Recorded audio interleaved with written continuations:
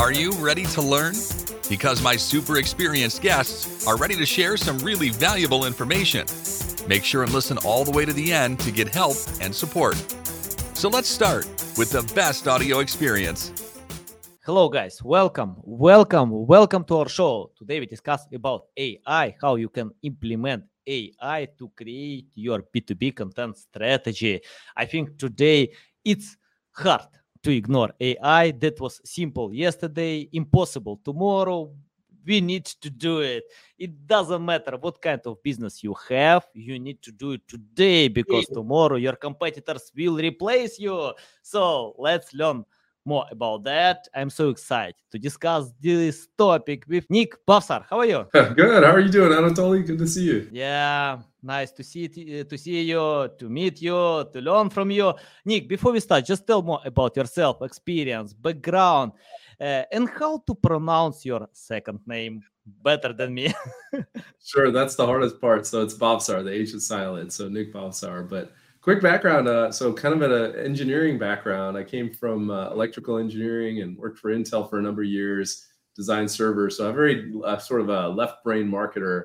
And then I cut my teeth at a company called SolarWinds, where I led product marketing. Went through a successful IPO. It was a fun part to get my first sort of take into positioning and messaging as a product marketer, and then jumped over to a company called Spiceworks, where we were also in the network management space, and I led revenue marketing there, demand generation, sales enablement, a little bit of product marketing, and it was a ton of fun just to continue to help that grow. And then I led two VC-backed companies as a head of marketing.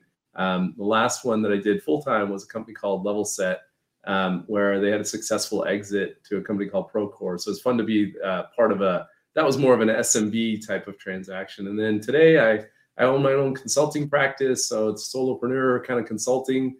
I teach a little bit at Kellogg as a program leader in their digital marketing strategies course, and eager to chat with you about ChatGPT and some of the other AI tools. There's so much changing in the world right now. Yeah, agree. Love it. I think it's part of our occupation to adapt, to implement, to go ahead, because technologies change fast, but human psychology is the same. So we need to consider new technologies to satisfy intent. Because, my loving books were written many years ago. Jack London wrote great books, Dale Carnegie, Joe Sugarman wrote a book about why people buy and how to retain them longer on your content. It's interesting that he wrote this book about marketing, but today we have digital marketing, and it's the same psychology, why people consume content. I can relate all these methods to video content, to audio podcasts, because people are the same, but technologies are different. That's why we talk today about GPT-4. And can you tell me how to use it right? Because, I see when people use such tools by using generic methods, they can use the same like Ahrefs, SEMrush, many other tools. They find high volume keywords and think, wow, I want to get this traffic, I want to rank well. But you need to consider you're not alone. High volume keywords are overwhelmed and overpriced. It's hard to get them. It's the same like if I want to rank with keyword SEO, I need to compete with Neil Patel, Ahrefs, Moz, many other great resources. And even if I can find resources and methods to outrank them, can I sell with this keyword? It's not related to my main services. So can you tell about B2B content strategy? How to create the right one by using GPT-4? Yeah, it's a great prompt, in fact, is the way we would say it. So appreciate the advanced notice. So, I think you mentioned something that really resonates, which is the fundamentals of marketing. They haven't changed, and they probably never will change. It's more the execution and the ability for us to be much more productive. So when it comes to B2B content strategy, when I talk to clients, one of the first things that we have to understand is what the buying committee is. And a buying committee is just a fancy word to say in B2B organizations, there's typically anywhere between 7 to 20 different people involved in a complex enterprise purchase. So it could be an IT person, it could be their legal counsel, it could be the finance person, could be business department leaders, it could be procurement, and the list goes on and on. And just as an interesting fun fact, that has actually increased quite a bit during the course of COVID. So it used to be around 7 to 8 people involved in a buying decision-making process prior to COVID. And now for enterprise sales, that number's anywhere between 14 to 20. And there's some sort of statistics that are showing that that's the people that typically the sales team will know about, but there's oftentimes many more people in the company or in the prospect company that you don't even know about. So that's the first starting point. And so one of the things you have to do is sit down and say, who are the different people involved in that decision-making process? Who's the person that would initiate the deal? Who's the person that would be the end user of the application? Who would be someone that might influence the deal, might not be involved directly, but is influencing solving this problem? Who is the person that makes the financial decision? And then who are potential gatekeepers? And so the core to starting with the B2B strategy is really saying, let's map out and understand who those different buyers are and thinking about the titles of what each of those folks are. So it's a little bit different in the consumer space, right? Where you tend to have just a single person, like let's say you're buying $50 item on Amazon or some e-commerce site. You don't involve a large complex buying committee, but in the enterprise space, if you're buying some $50,000 software or something like that, there's a lot of people involved. So I think that's the first part, Anatoly, is just making sure you have a lot of different people and understand who would buy your software or solution. Yeah, nice. Once I found when Elon Musk shared on Twitter how he used ChatGPT to ask detailed questions. So he asked with many details as much as possible.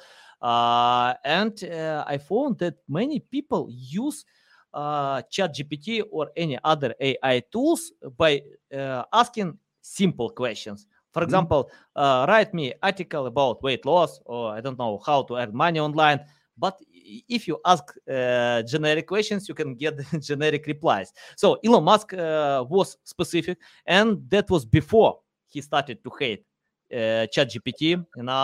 When we knew that he withdrew like $100 million, and today, after investing in Twitter, I think we can see that.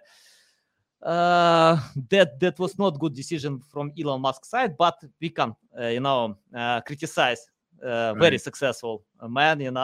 Anyway, I'm interested about asking the right questions. We have AI tools. Elon Musk can ask detailed questions, and people can use some prompts to ask these questions. Can you tell how to find the balance between asking hard questions and asking about your buying persona, because each case is different, each project is different, and any tips about that? Yeah.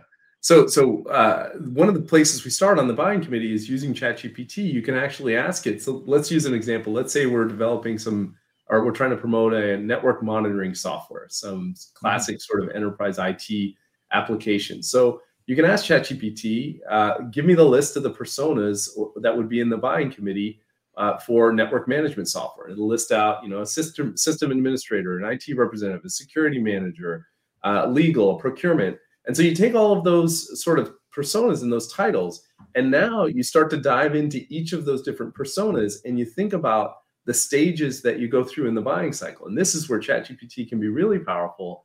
And one of the things that I often help clients with is we think about something that's called jobs to be done.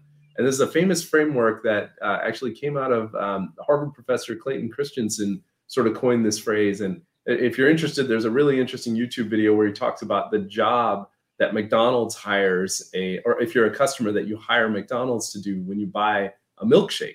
It's a famous case where, it's not at all intuitive, that it's not because you're hungry. It's not because, you're looking for a snack. It's in fact, for many people, they buy a milkshake when they're on their way to work because it just keeps them from fidgeting in their hand.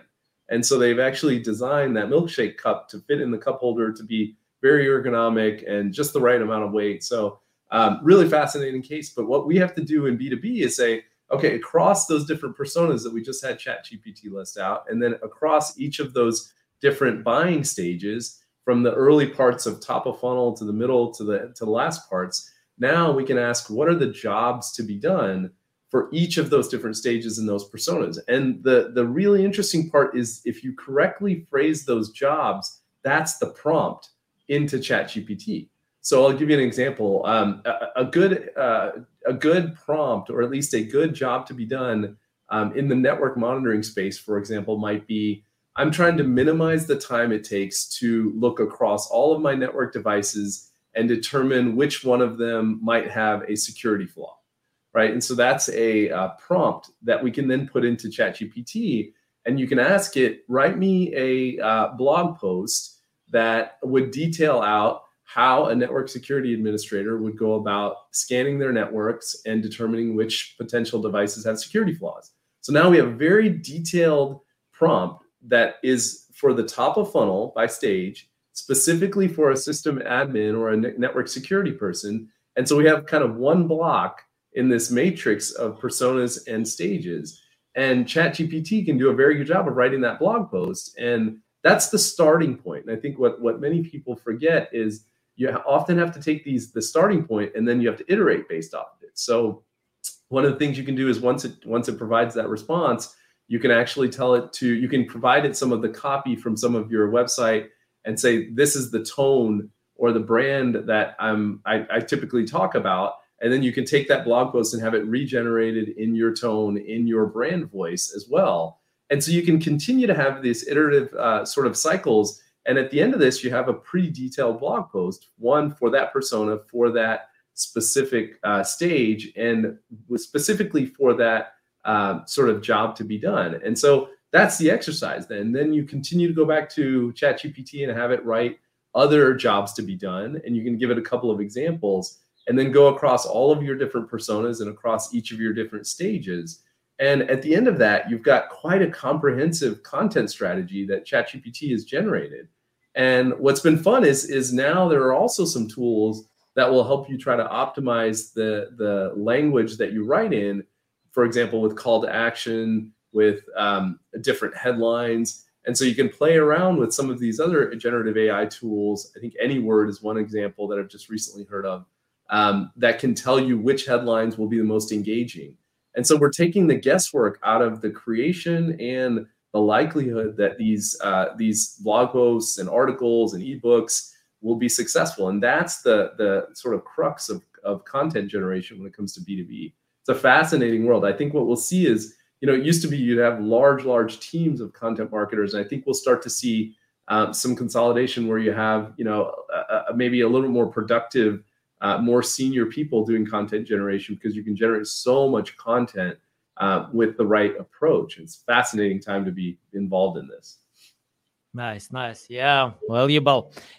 It's interesting, even my AI tool on Miss.com, can help to create content at scale for all website pages. But in my tool, you can find golden button. Guys, it's not golden button. It's just, I found that any AI tool is the best rewriting tool ever.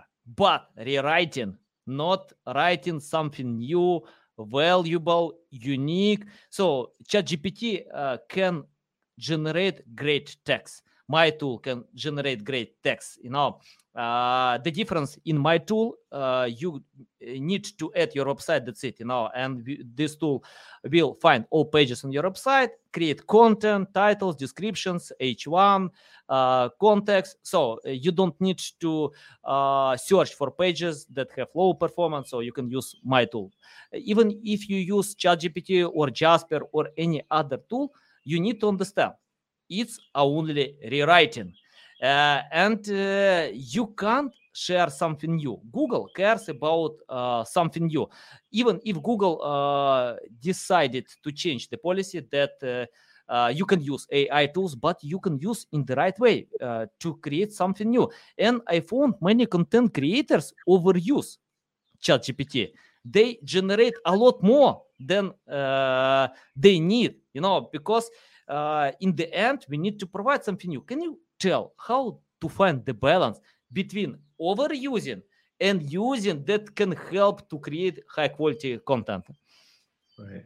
Yeah, I think that's a great point. These tools are extremely powerful. They can generate lots and lots of content, but it still has to be, Google's algorithms are all trying to figure out if a human is going to interact with this content. It's not being written for the search engine, it's not being written for other folks. And so the key is being able to continue to have it right for a human. And if a human clicks on it, follows up on it, then that will ultimately optimize Google's algorithms and others. And so ChatGPT can be a very effective tool, as are some of the other generative AI tools. But it's important to remember that they still have to be engaging by a human. So just having 1,000-page, blog post or something like that's not going to be very effective because no one will actually read it, even though you can generate that level of content relatively easily. I think, people, you need to understand one thing. If you generate this text with basic prompts, 1,000 others will do the same, if not millions, because 100 million users are on this tool for 2 months. I don't know how many we have now, but a lot. And most of them use generic strategies. So you need to use in the right way, because if you use generic commands, prompts, you can get generic content that others will do the same. Nick, I'm interested about creating high quality content. It's interesting that high quality is subjective. Sometimes I can open the top 10 results and see simple design, nothing special, but it's ranking well. The value is quality because it can help support me. Sometimes I can feel, wow, awesome design, the best design that I can see, but context is poor, nothing special, low. So can you tell how to create high quality content today from your experience? Yeah, that's a great question. I think the thing in marketing that we strive to try to do is it's very cliche, but we try to tell stories. And because that's just for thousands of years, that's how humans have told each other. That was the first viral marketing was, caveman tells another caveman, don't go over this hill because there's a cliff.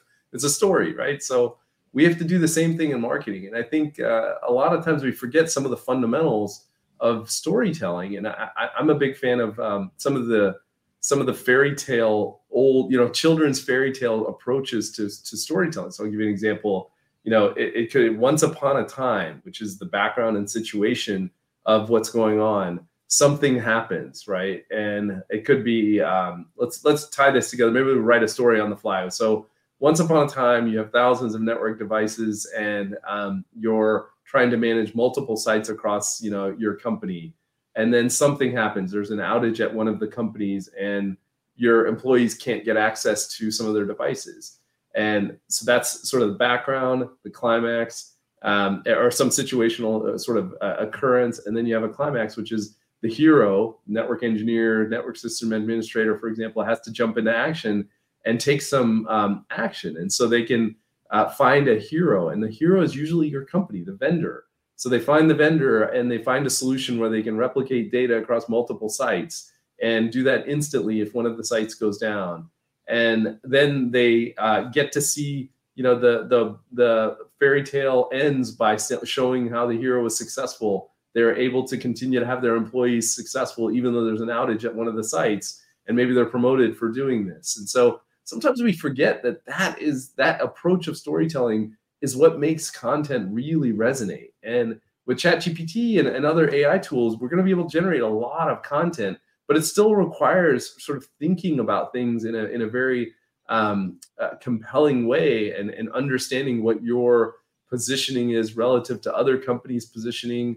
Now, all that said, as I mentioned, there are some powerful AI tools that can help you, for example, determine the best headlines, determine the best ad copy that you can create, test out different imagery, A/B test emails. So we're starting to see a lot of different tools come out to help you accelerate, how to determine what's engaging. But as an executive in the marketing space, I always look for, what is that story that is simple enough that one of our customers can tell another customer, because I think that's what always resonates with people.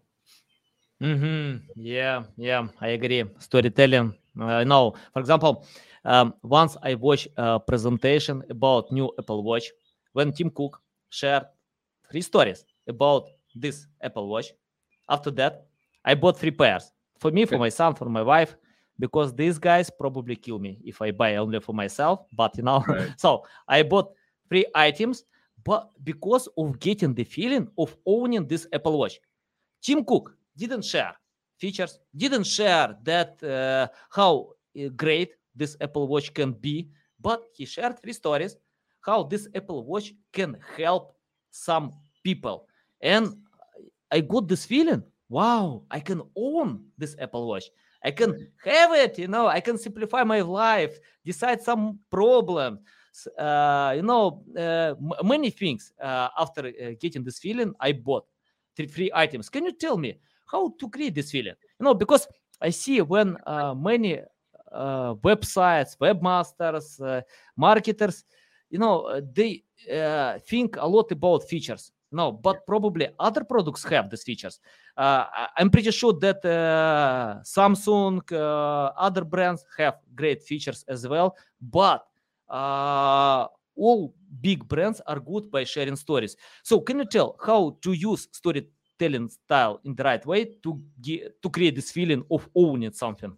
Sure. So Tim Cook probably learned it from Steve Jobs, and Steve Jobs, in fact, worked for Pixar for some period of time.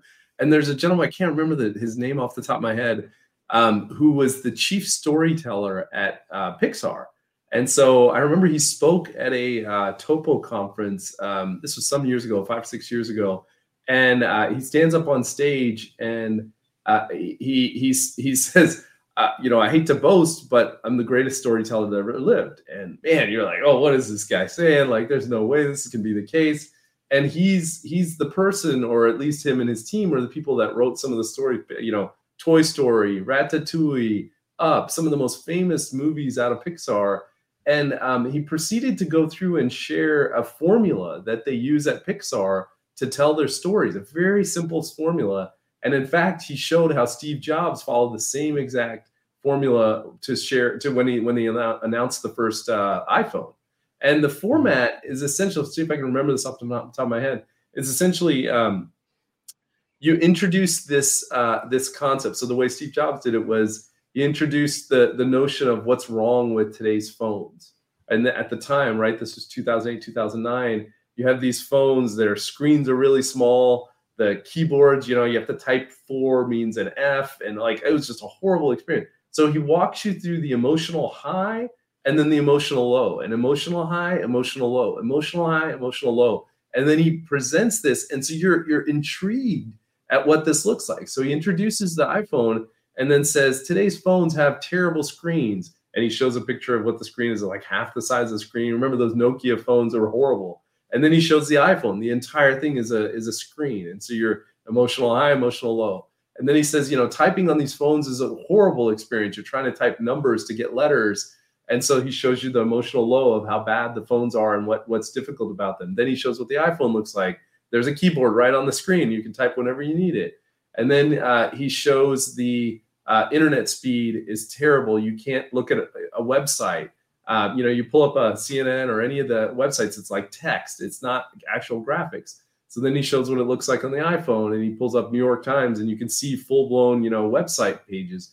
And so he shows this over and over again, and that's what intrigues you, is you're at the edge of your seat saying, what's next? Yes, he's absolutely right. These things that I want to be able to do, they're horrible in the way that they're done today. And by the middle of the conversation, you can't wait to see what this device can do. And it's not simply the features. He's really pulling the emotional heartstrings of how this is a terrible experience. And I think especially in B2B, we forget this oftentimes, is that people buy emotionally first, then they justify it rationally. And so as marketers, we have to make sure that we tell these stories in an effective way where we show, what is so broken about, for example, network monitoring software, or whatever the thing is that you're selling, and then show how it's so broke and show how your solution is completely different. Show what else is completely broken, and it's almost to the point where you can't believe that people would do things this way, and then show what the alternative is with your approach. And that emotional roller coaster is what keeps us just absolutely intrigued. and we have to see what's next. And we empathize with that main character that went through this. And so one quick side note, the chief storyteller sort of shows this, example of the iPhone, and then he shows the movie Up, which was a Pixar movie, Up. And if you're not familiar with it, in the first 5 minutes of this movie, there's a character that they introduce, the old man that lives in his house, and he meets his beautiful wife, and they get married. And then fast forward a few years later, she has cancer, unfortunately dies. And then he lives alone, and he has this miserable experience. And they walk you through, this is a children's movie, right? And so they walk you through this emotional experience, and it's the high, it's the low, it's the high, it's the low, it's the high, it's the low. And by the first 5 minutes, you can't turn that movie off. You have to see how this thing ends. And that's what effective storytelling is. I think we forget that in B2B, and it's an incredibly important part to remember. Yeah, you remind me, Jim Edwards. He worked 10 years in Business Insider. When he spoke on my podcast, he told me success of Business Insider depends on creating non-boring content. Because most business content is boring. Yeah, it's true. For example, if I take a new book, Jack London, I don't know, name them, many great authors, I can feel that I'm part of the journey. I can live on this book. I can forget about water, meal, sleep, because I'm on this book. But many business books are great for sleeping. When you have problems with sleep, you can take a new book, read it, sleep well all night, forget anything from this book. And it's the same with any content online. 80% of users bounce YouTube video in first 20 seconds, because it's boring. If I watch Mr. Beast, for me, it's hard to bounce this video, but many content is great for sleeping, for it's boring, even if it's valuable, because we need to share some entertainment as well. I'm interested about sharing this non-boring content, how to create non-boring content in B2B field, because it's not only about sharing value, it's more about retaining users, because most users are busy and they have no time to consume all content. So they open, if you can't hook their attention, they leave fast. Any insights about that? Yeah, there's another great framework in a book. There's a guy, Donald Miller, that came up with, I think it's Simple Branding, I forget the exact name of the book, but he articulates essentially the hero's journey. And again, in that example, he cites the hero is not you as the vendor, it's your customer. And so he walks you through, articulate who that, and introduce that hero and show what they have a challenge with.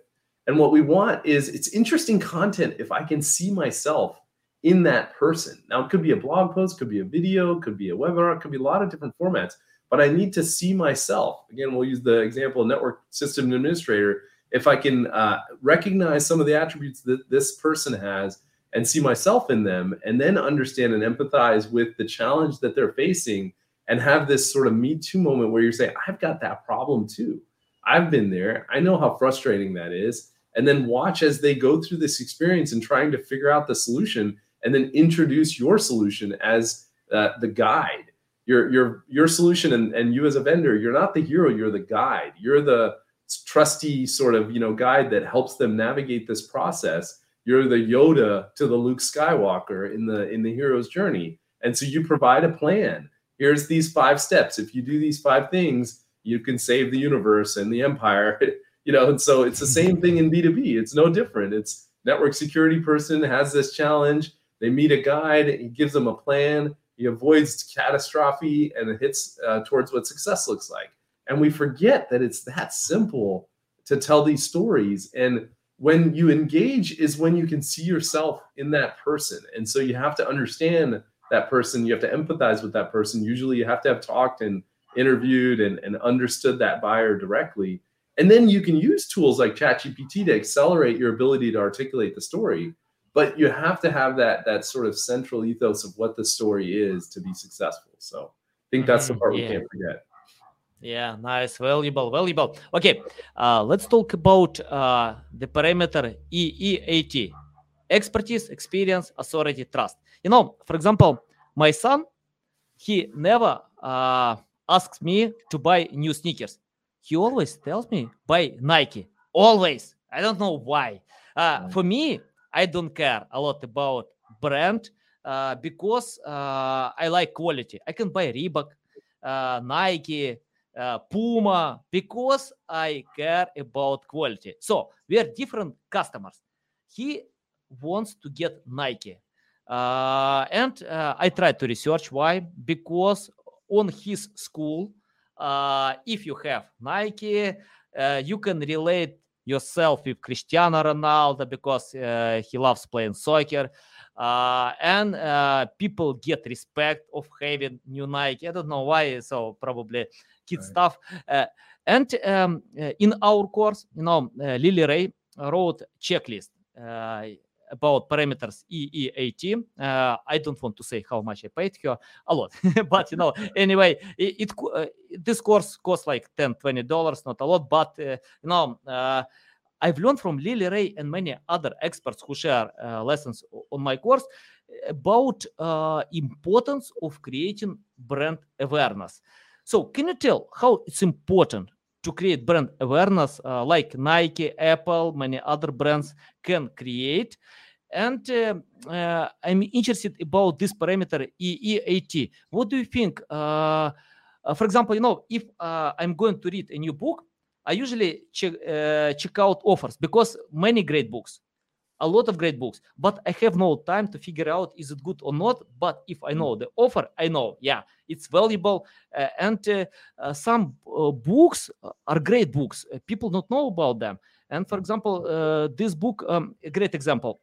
Lloyd Richardson published book 11 years ago, and he spent 14 years to write this book. 14 years.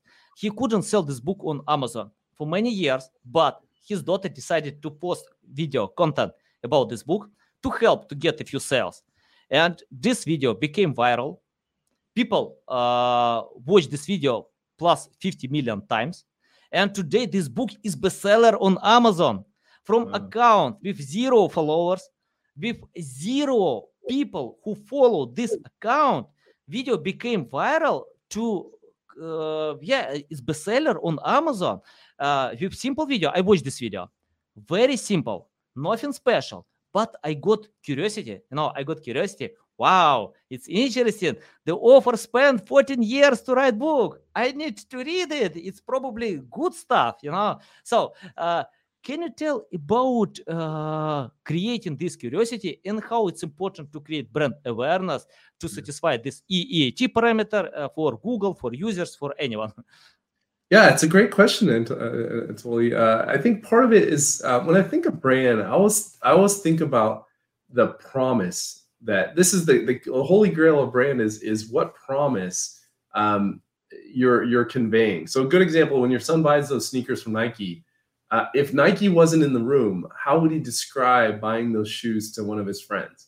That's the brand promise, right? So it's the notion that Nike has been successful to get into is he's a little bit more like Cristiano Ronaldo because he has these shoes. He can maybe run a little bit faster. He can, jump a little higher. He can, whatever those things are, and they may be true or they may not be true, but it doesn't really matter. The truth does not matter. What matters is that he thinks that he can jump higher, that he thinks that he can run faster. And so that's the brand promise. Is the reason that he's buying it is because that's the promise that when he buys a Nike, he's going to, in his head, he's going to get those valuable attributes. And Seth Godin has a book, this is probably 7 or 8 years ago, had a book called All Marketers Are Liars. And I think it's a very provocative phrase because it's not that we're liars. It's that you're telling yourself, the user, the customer, your son is telling himself a lie. When he buys these shoes, he's going to run faster. He's going to jump higher. And that's what we want to be able to do when you're successful with brand. It's the same way when you bought that Apple Watch versus a Samsung watch. You told yourself a lie that this watch can do amazing things. It's a status symbol. it is better quality. And when we talk about brand, it's not that we're trying to mislead. We're trying to get the customer to tell themselves that lie, to tell themselves to believe that, in fact, if I buy this product, it has these attributes.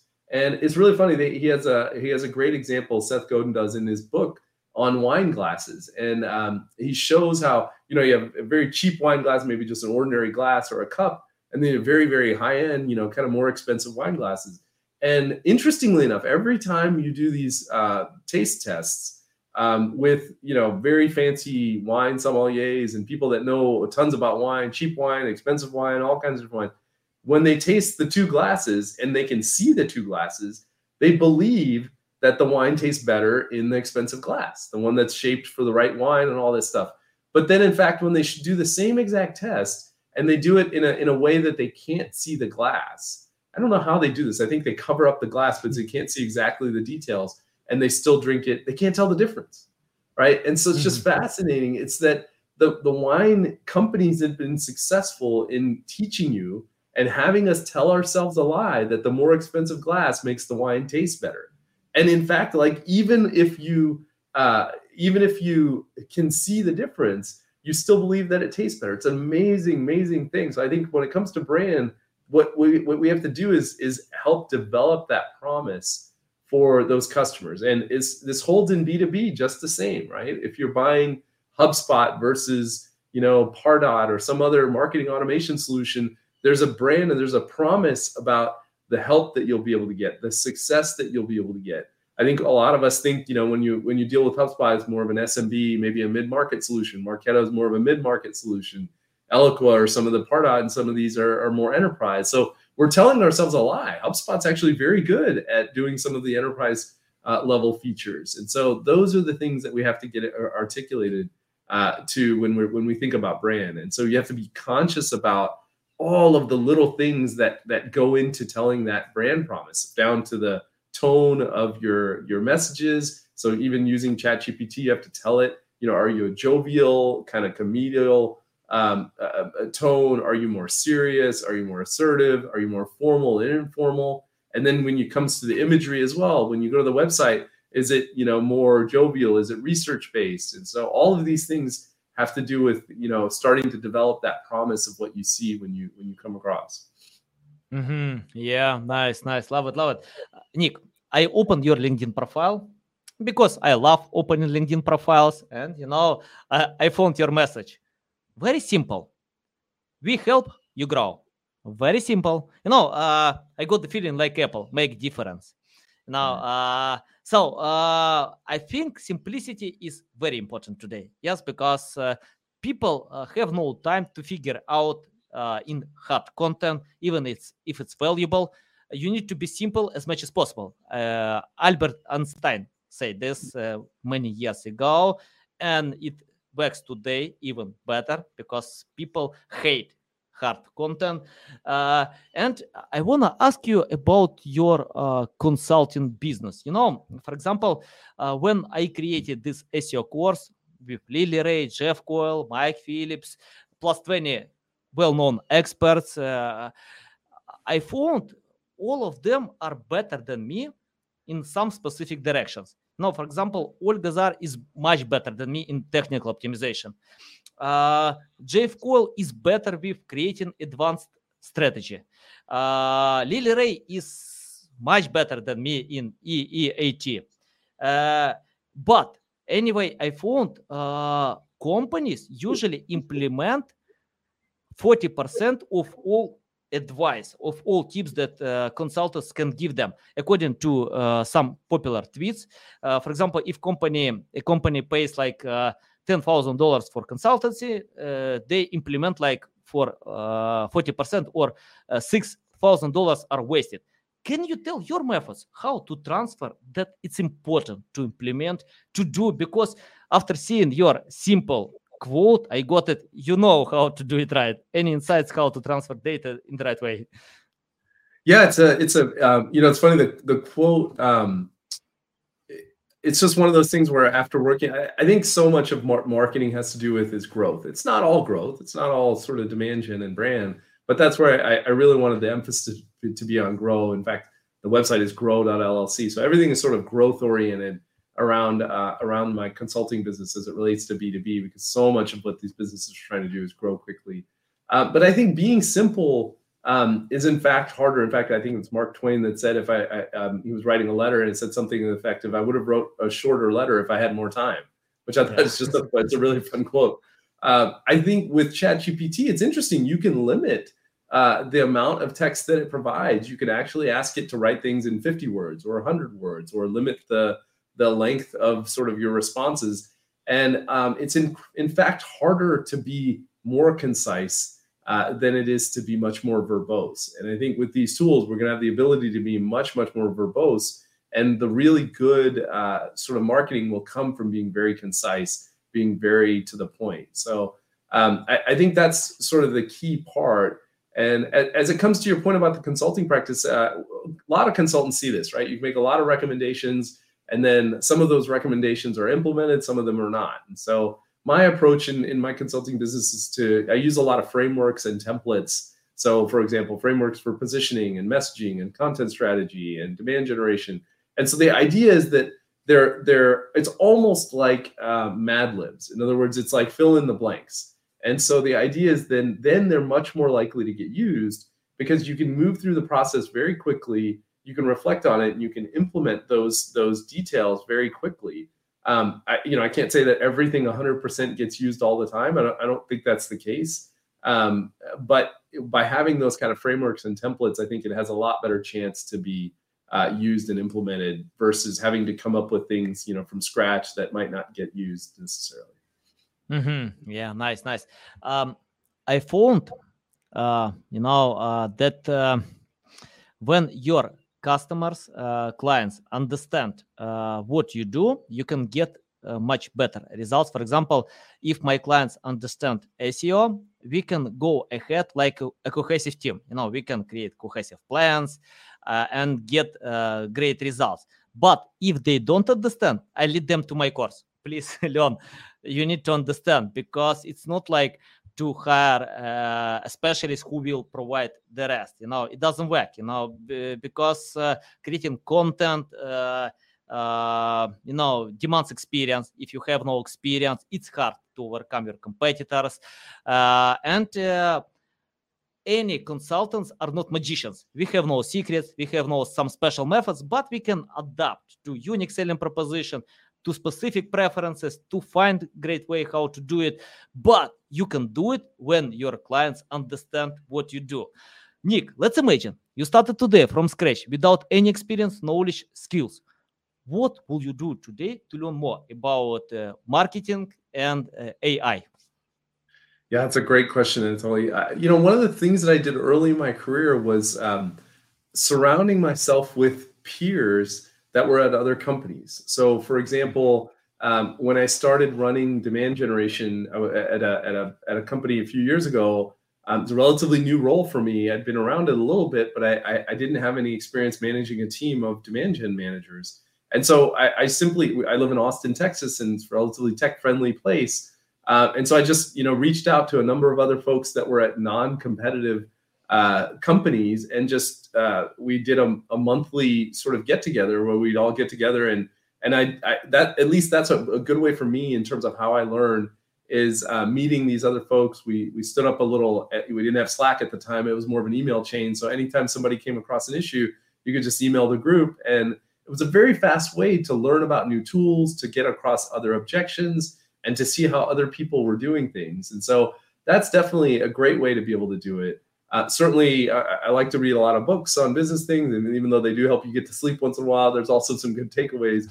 I think this generative AI stuff is it's so fast moving, though, that there's not been a lot of content written on it. The irony is it hasn't been written on it yet, and it's changing so fast. So I prefer the vehicle of talking to other people and understanding what they're doing with these tools. Because it's almost and as a consultant, I get to cheat here a little bit. I get to see what one client's doing and another client's doing and another client's doing, and then take what's working and what's not working and apply them to the other clients. And so that's one of the big benefits that I have is being able to talk to lots of people and understand how they're using these different tools. One thing I wanted to mention, Anatoly, you mentioned, you might not be a little bit different than Moz or some of these other SEO folks. I think it brings up a great point, though. In this type of generative AI world, we have to think about positioning in a little bit different way. And I'm a big fan of the tried and true classic sort of positioning, either you're cheaper, faster, or better. And I think understanding that is incredibly important to feed into these generative AI solutions. So, if you're Rolls-Royce, you're not trying to be faster, you're not trying to be cheaper, you're trying to be better, and better in a very specific way, less noise, better quality, all of these things. And so we can't check our brains at the door as marketers. We have to understand the positioning that we're taking as a company and then feed into these generative AI solutions to help us articulate how our positioning is cheaper, faster, better. And so similarly on the SEO front, you might be better at SEO, you might be cheaper, you might be faster, whatever that is. You have to get that fundamental understanding of your competitive landscape and then use that with these tools as well. Yeah, nice. You remind me Cristiano Ronaldo. Once he said he surrounds himself with positive people with the same interests. If he can't, then he will go alone. So, no, I think, it's a good point. For example, I never cooperate with toxic clients. So if I can feel it, it doesn't matter what kind of money you have, because this money can't cover my health issue, mental issue. So, and the same things. Okay, Nick. My last question about the future of marketing. We have AI that was simple to ignore, hard today, impossible tomorrow. So can you tell what kind of future will be if we have AI in the beginning of this journey? We don't know how things will be updated, probably a lot, because it's only the beginning. ChatGPT, like a few months ago, was appealed. We had some AI tools before, but today it's hot, it's growing, it's updating. I updated my tools with AI. Many companies, I don't know any company that don't think how to update their existing tools with AI.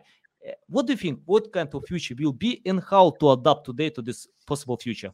Yeah, that's a great point, Anatoly. I think there's this notion of a 10x developer on the engineering side. So one developer that can create the output that is 10 times as productive as another developer. And when it comes to code and software and things like that, you can write 10 lines of code that's more effective than 100 lines of code. So that notion has existed for some time.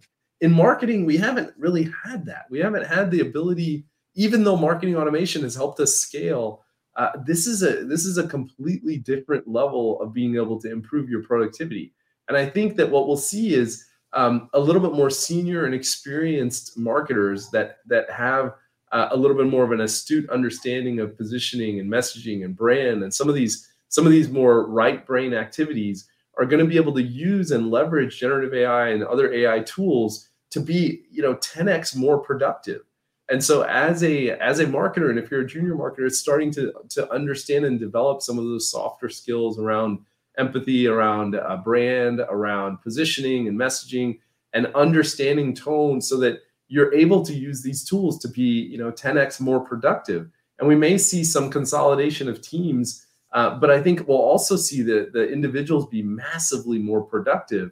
And so we'll start to be able to leverage these tools. I was working with a client just today, and they were going through their website, and you can go through and update, come up with 10 different versions of headlines and run them through some AI generative tools that will predict which one will be the most effective. And then they're running A/B tests on those, and they're doing the same thing for their ad campaigns and their email campaigns. So it's like the level of sophistication in terms of moving through these is extremely quick. And I think that's phase one, is that first version of okay, copy and paste from ChatGPT, put it into marketing automation, run an A/B test, and we'll start to see, phase two will be all of this stuff integrated, and it'll start to optimize and run campaigns that are automatically optimized towards pipeline generation or deal creation.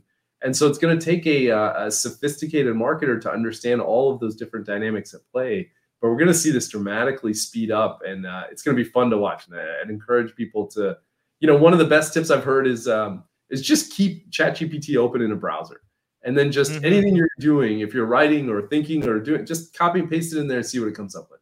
And it's amazing how much faster you can come up with responses and what that starts to look like. And sometimes you forget that it's even out there. And so just keeping it open in a browser it's a simple, free, easy trick to be able to do. Nice. Great. Yeah, love it. Nick, it's a big pleasure to get you on my show, to learn from you. Tell our audience the best way how to keep learning from you, how to reach out to you, how to get your consultancy service, and anything that can connect you with others. Sure. Yeah, I appreciate it. So the website's growth.llc. So that's a pretty easy website to go look up. And but usually probably more of my content I'm putting out on LinkedIn these days. So it's just /Nick Bhavsar. You can see the name on the title here in terms of my LinkedIn. But yeah, I'd love to have folks reach out if they're exploring ChatGPT or other AI tools, and share with me if you've got some new tools. This stuff is changing, as you pointed out, so fast. It's hard to stay on top of this, and I'd love to just hear about what some of the use cases are that folks are using some of the newer tools. It'd be fun to hear from folks. Nice. Guys, you can find all these links in the description below. Listen us on Apple, Google, Spotify. Thanks again for your time. A big pleasure. Love it. So valuable. Guys, you need to follow Nick because you can see a lot of value. Okay, thanks a lot for listening and watching us.